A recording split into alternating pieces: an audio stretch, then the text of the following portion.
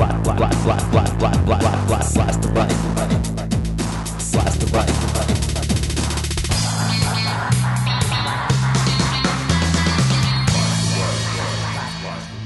Greetings, this is podcast number 72 of Blast the Right. I'm Jack Clark from TheRationalRadical.com, www.TheRationalRadical.com. Today we're going to discuss the upcoming critically important battle in Congress over raising the federal minimum wage. We need to be ready to counter the inevitable barrage of right-wing propaganda that'll be directed against any such effort. Let's get right into it. The Democrats have proclaimed that before 100 hours have gone by in the new Congress this January, they will, among other things, raise the federal minimum wage. The bill, which has been languishing for years in the right-wing controlled Congress, is called the Fair Minimum Wage Act. It provides for 3 hikes, from the present $5.15 to $5.85 60 days after enactment, to $6.55 1 year later, which would be in 2008, and then to $7.25 a year after that in 2009. Unless the GOP leadership decides to beat a tactical retreat on this issue, there will be a battle royale in Congress. Let's go through this step by step. My sources are the Economic Policy Institute, the New York Times, faireconomy.org, commondreams.org, the McClatchy Tribune News Service, Newsweek Magazine, the Miller Center at the University of Virginia, MarketWatch.com, a column by AFL-CIO President John Sweeney in the Chicago Tribune, the Library of Congress website, and the Vatican website. To start off with, you should be aware of how long overdue this minimum wage increase is. At the beginning of this month, a record was set for the longest period of time ever without a raise in the minimum wage, since the minimum wage was first established in 1938. It's been over 9 years and 3 months since the minimum wage was increased. Imagine if you hadn't gotten a raise in 9 years. Worse than that, the fact is, right-wingers don't even want a minimum wage at all. Quote, Murray Weidenbaum, chairman of President Reagan's first Council of Economic Advisors, has acknowledged they wanted to eliminate the minimum wage. But as the Wall Street Journal reported, because that would have been such a painful political process, Mr. Weidenbaum says that he and other officials were content to let inflation turn the minimum wage into an effective dead letter. Close quote. Now, longtime listeners of Blast the Right can probably hear in their head the stentorian boast of Rush Limbaugh. Roosevelt is dead. His policies may live on, but we're in the process of doing something about that as well. Yes, the minimum wage is one of the dead Roosevelt's policies that live on that Rush and the right wing want to do something about. How much has the minimum wage deteriorated? Is it an effective dead letter yet? Well, if the minimum wage had kept pace with inflation since 1968, it would be $9.28 now, instead of $5.15. It's almost been cut in half in effective purchasing power. Make no mistake about it, our minimum wage puts someone squarely into the full-blown poverty arena. Quote, a full-time worker at minimum wage makes just $10,712 a year, less than $900 a month to cover housing, food, health care, transportation, and other expenses. Today, family health coverage costs more than a minimum wage worker's entire annual income. Close quote. And it's not as if everyone's wages have fallen behind. No, those who set the salaries have done very well for themselves. Quote, CEOs have enriched themselves and their families for generations to come, while workers struggle to support themselves and their children. The highest paid CEO in 1968 made as much as 127 average workers and 239 minimum wage workers. The highest paid CEO in 2005 made as much as 7,443 average workers and 23,282 minimum wage workers, close quote. A critical element of any progressive agenda, of any social justice agenda, is raising the federal minimum wage. No single action could lift more people out of poverty as quickly. And not just minimum wage workers. Quote, the minimum wage sets the wage floor. As the floor has sunk below poverty levels, millions of workers find themselves with paychecks above the minimum, but not above poverty wages. Close quote.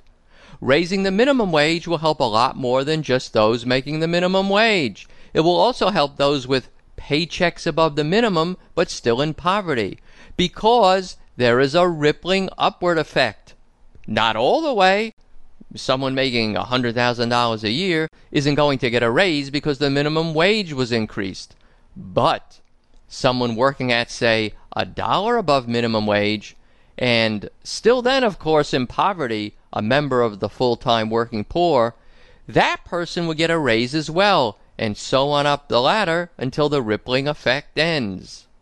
The numbers are huge. 6.6 million workers will be affected directly, and another 8.3 million indirectly.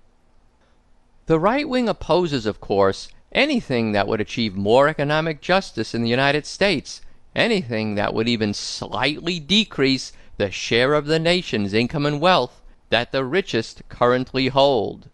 The richest 400 American families have as much wealth as the bottom 57 million American families. Yes, you heard me right.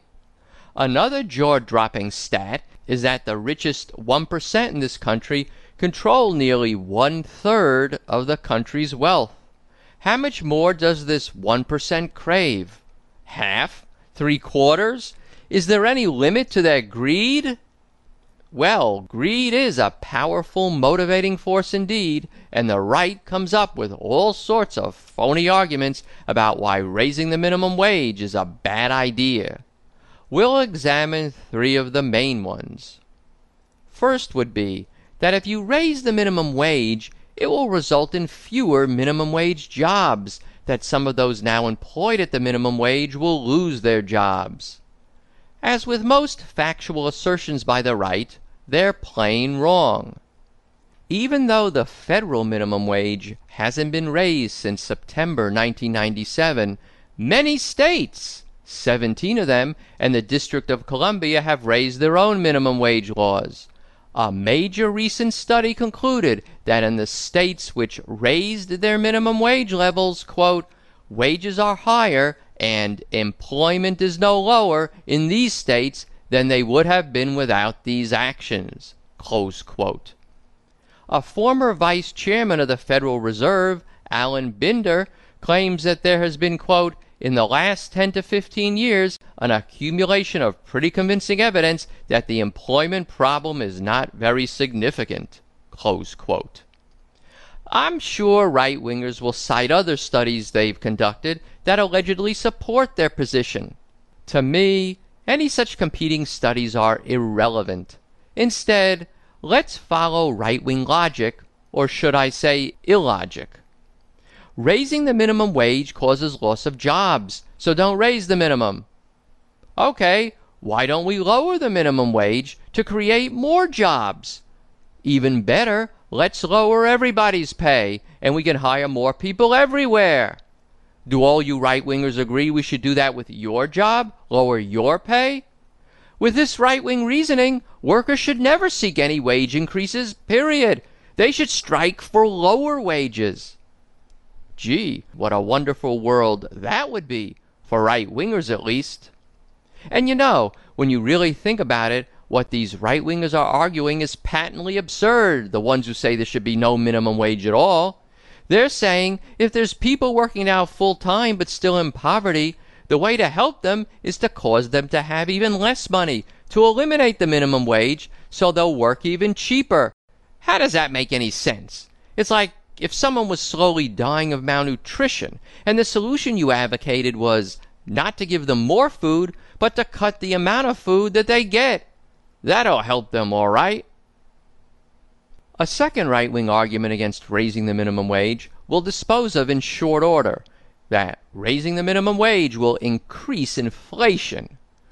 I believe the better studies show it doesn't. But again, dueling studies aren't the key to this question. The key is to understand that the proper and moral price for a product is that which reflects a wage for the workers who made it sufficient to support them and their families. Anything less is a slave labor price, a blood money price. So even if inflation does increase slightly, too bad.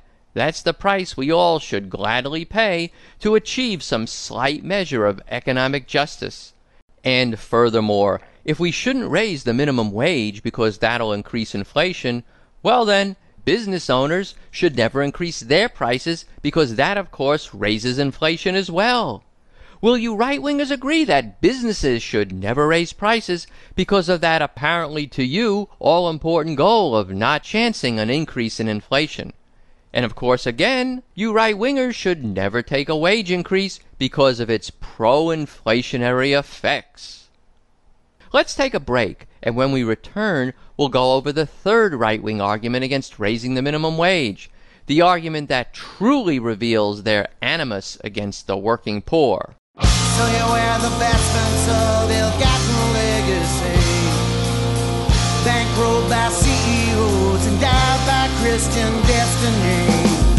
You give us empty words and flags to rally around, but the rest of it don't seem to trickle down to streets of hopeless faces, mortgaged and foreclosed, downsized part-time jobs forsaken by the HMOs, sucking up the welfare when there's more to subsidize, and they won't just go away if you ask nice.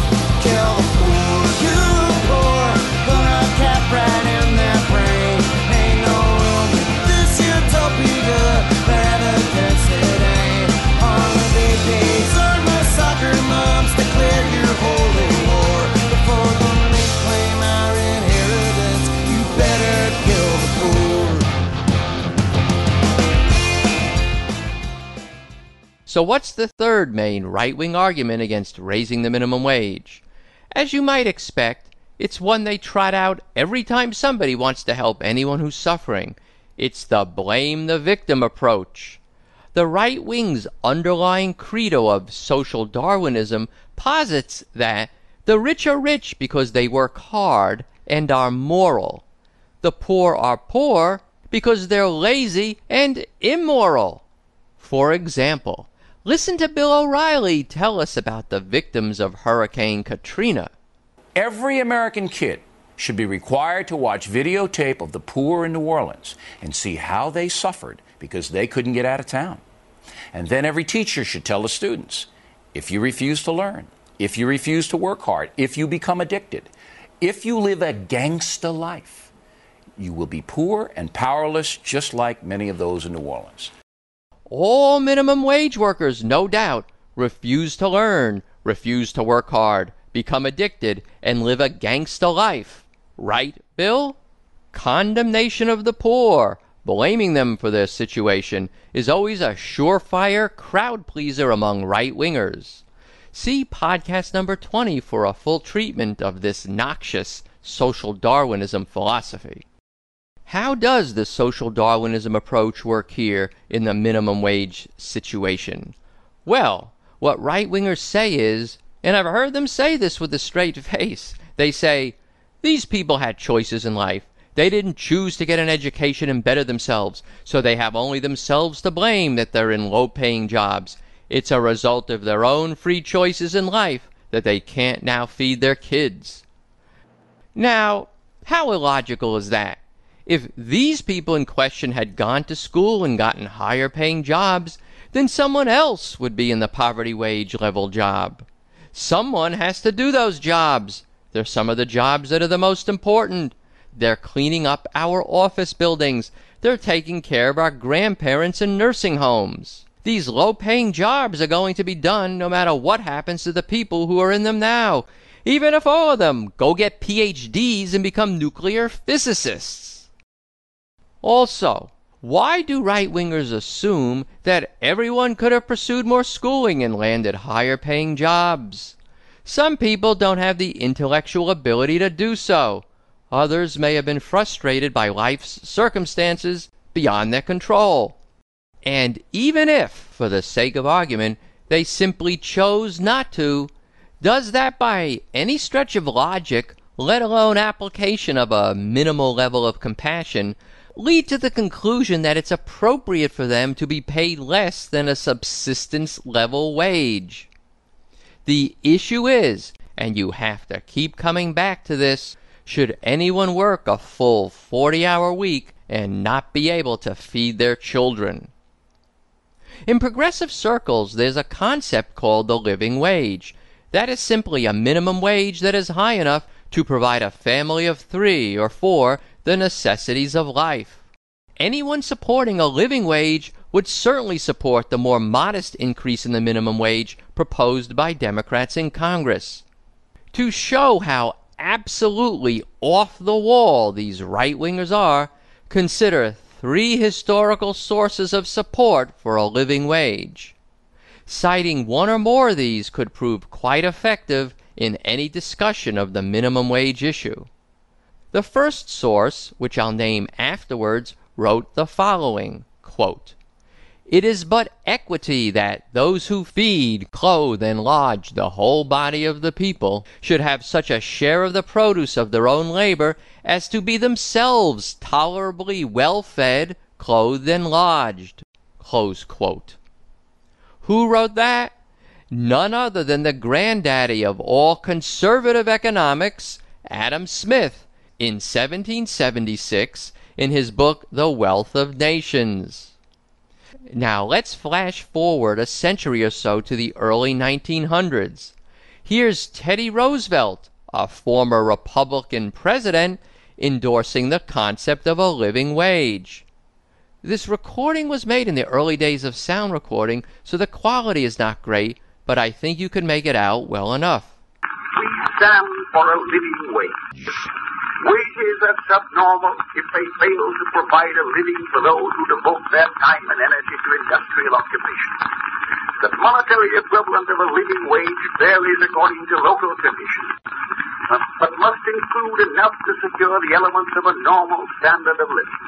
A standard high enough to make morality possible, to provide for education and recreation, to care for immature members of the family, to maintain the family during periods of sickness, and to permit a reasonable saving for old age. Maybe I should repeat it because if you're listening while driving or otherwise engaged, you may have missed some of it. It's important and worth repeating in any event. Roosevelt said, quote, "We stand for a living wage.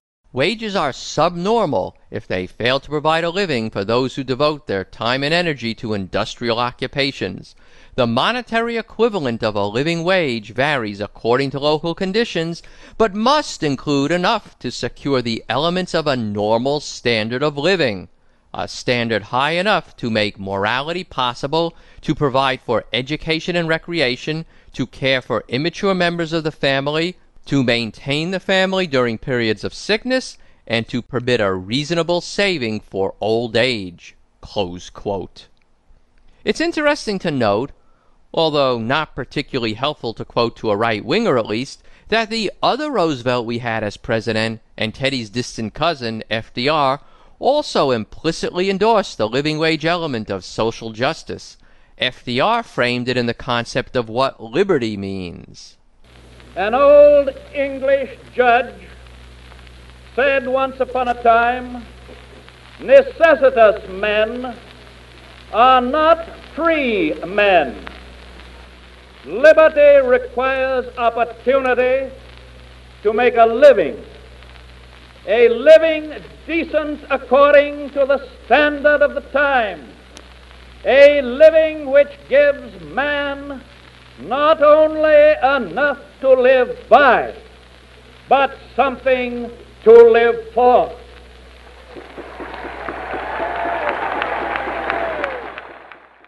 In the present-day United States, minimum wage workers aren't paid enough even to survive, let alone to have Teddy Roosevelt's normal standard of living or Franklin Delano Roosevelt's something to live for. Finally, the third historical figure worth pointing out to right-wingers, especially Catholics and other Christians who might be influenced by the official Catholic Church teachings, is the late Pope John Paul II. He was one of the staunchest anti-communist figures of the 20th century. He was not only anti-communist, he was anti-socialist and anti-paternalistic state. Yet, he strongly supported the concept of a living wage. He quoted approvingly the following written by an earlier pope, quote, "Every individual has a natural right to procure what is required to live, and the poor can procure that in no other way than what they can earn through their work.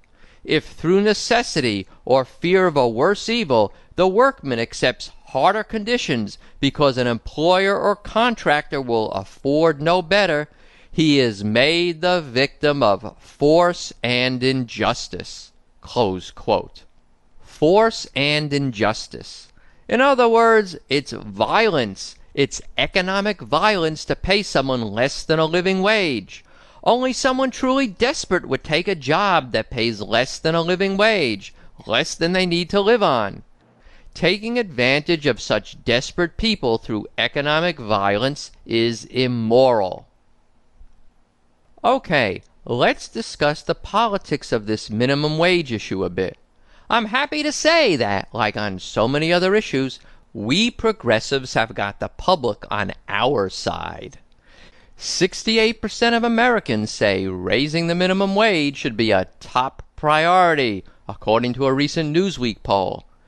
In the midterm elections we just had, every state initiative to raise the minimum wage passed by huge margins, up to 74%. In Ohio, Arizona, Colorado, Missouri, Montana, and Nevada, not exactly bastions of the loony left. Indeed, fully 28 states now in the District of Columbia have instituted minimum wage laws above the shameful $5.15 federal level. Looking abroad a bit, quote, Ireland and England have minimum wages over $10 calculated in US dollars. Both countries have strong economies with lower unemployment rates in recent years than the United States. The Economic Policy Institute reports most other developed countries either have implemented automatic increases based on rising prices or require regular meetings of boards authorized to increase the minimum wage based on factors such as rising prices and economic growth. Close quote. Wow. Can you believe those evil European democratic socialists? How they hurt the poor automatically every year with a cost of living increase in the minimum wage. Every year, more and more minimum wage workers are losing jobs in those countries. Isn't that so, you right-wingers listening? Every year, more workers are losing their jobs in these anti-worker, democratic socialist nations because the minimum wage increases there automatically every year. Why, oh why, can't the cruel Europeans treat their working poor benevolently, like we do, like our right-wingers advocate, by not raising the minimum wage for almost a decade at a time, by keeping their wages real low? That'll help the poor. Isn't that so, Mr. and Mrs. Right-Winger? You know, I just have to say it bluntly. Every time a right-winger expresses concern for the poor, their words disgust me to the core of my being. Remember the blast the right axiom. Whatever a right-winger says, the exact opposite is true. Tell any such right-winger that their declared concern for the well-being of low-income workers is very touching, but then inform them that you are well aware of the ironclad rule of thumb regarding right-wingers and the poor. Whatever helps the poor by giving them a larger slice of the economic pie, the right wing claims will hurt them. Whatever hurts the poor by reducing their slice of the economic pie, the right wing claims will help them. Here we have the former. Raising the minimum wage helps the poor, but the right wing claims it will hurt them. Now, who you gonna believe? Right-wingers or the unions that represent low-income and other workers who consistently put as a top priority raising the minimum wage? Right-wingers or the working poor themselves? Go ask minimum wage workers, do you want the minimum wage increased? You'll get a yes. Tell them, wait, it'll hurt you because your employer won't be able to employ all of you. Some of you will lose your jobs. The workers will laugh at you since they know they work so hard that if their boss fires some of them, the work won't get done. And the boss knows that, so he's not going to fire anyone. And even if he does, they'll tell you, fine, the ones let go can find a minimum wage job somewhere else. We need to make enough to support our families. Here's the final nail in the coffin of right-wing morality. All these years, while the right wing was claiming that increasing the minimum wage of the working poor wouldn't help them, would increase inflation, would cost jobs, the right-wing Congress voted itself 8 pay raises. Talk about greed-fueled hypocrisy. Let me close by saying I certainly support the Democratic bill to raise the minimum wage to $7.25 by 2009, but truth be told, it's inadequate, a baby first step at best. I agree with Holly Sklar, the progressive economic analyst who wrote, quote, Congress should refuse pay increases until the minimum wage is raised enough to keep workers out of poverty instead of in poverty, close quote. Who knows if Democrats will ever have the intestinal fortitude to do this? We'll see. One thing, though, is for sure. Even this less than totally adequate Democratic effort is a major improvement over the continued inaction that would have been the case had the right wing retained control of Congress. One thing you can always count on with the right, they'll never do anything at all that helps the average Joe or Jill. Well, that'll about wrap it up for today. If you like what you heard, please tell a friend about Blast the Right and vote for Blast the Right at podcastalley.com. There's a one-click link to do each of those on the podcast homepage. You get to my podcast homepage by typing in Blast the Right in Google, and I'm the first result. Since my appeal for votes last week, about 50 of you came out and voted, and I thank you. We need about 200 more. Can we do it? A special shout out to all you Live 365 and Red Dragon 365 listeners. Great to have you on board. A holiday shopping suggestion. What could be a better stocking stuffer than a Blast the Right CD? 2 compilation CDs are available. They're $5 each, my cost, from cafepress.com. You can also download the files for free and burn your own CDs. Details of all this are on a page linked to off the main podcast homepage, right by the 2 little pictures of the Blast the Right CDs. Housekeeping notes. A listener with the initials BF, when I reply to you, your email keeps bouncing back, so write to me from a different address.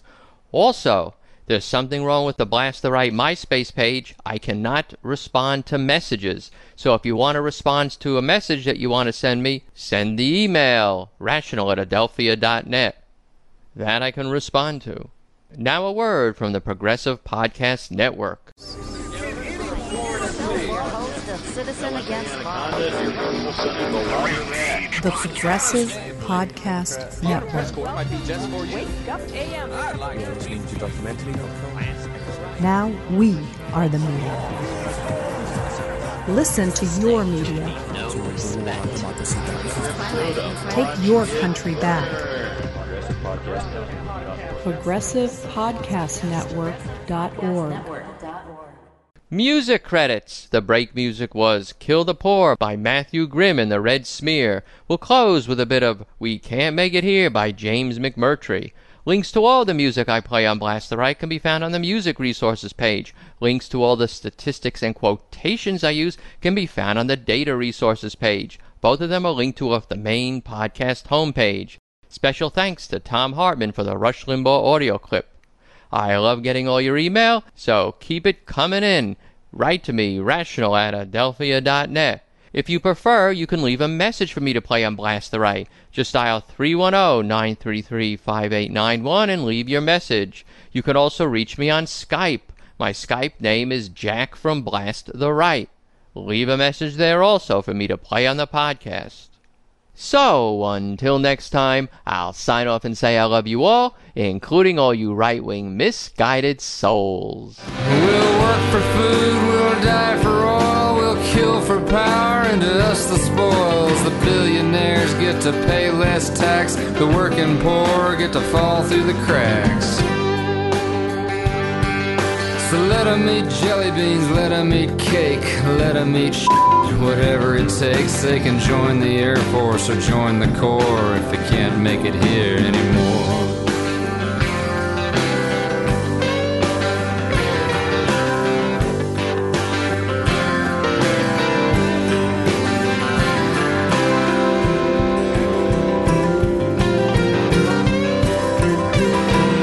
So that's how it is, that's what we got. And if the president wants to admit it or not, you can read it in the paper, read it on the wall, hear it on the wind if you're listening at all. Get out of that limo and look us in the eye, call us on a cell phone, tell us all why, and Dayton,